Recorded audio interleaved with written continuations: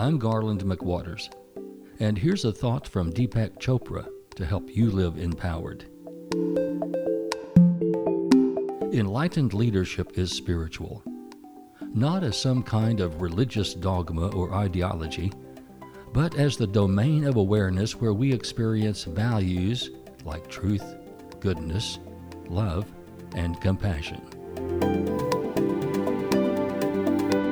Leaders set the tone and agenda for the domain in which they lead, be it a family, a company or organization, a community, a state, or a nation.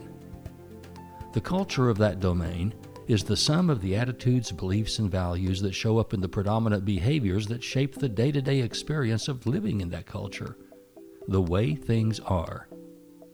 The leaders of that culture send the signal through their words and actions of exactly what tone they intend to set. An empowering leader inspires others to seek their highest good. They infuse wholesome qualities through their intentional daily example.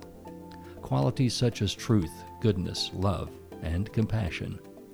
All of these qualities can be translated into concrete action and practiced by anyone who aspires to be an empowering leader. They become the way people who live in that culture act toward one another. Compassion is particularly important because it is often shown to those who are the most vulnerable and subject to abuse or neglect. Compassion is not just feeling sorry for someone who's suffering, but it tugs at the heartstrings of our soul to take action to comfort the afflicted.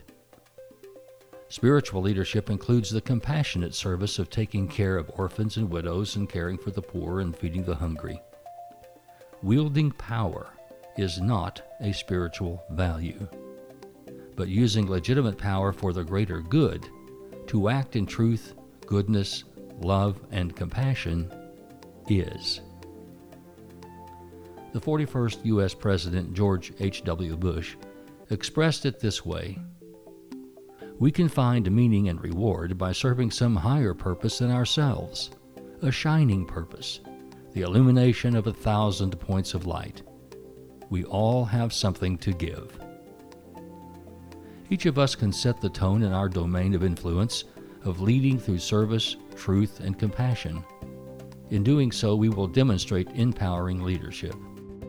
We will encourage the spirit, enliven the heart, enlighten the mind, and enlarge the expectation of living in ourselves and in others. I'm Garland McWaters.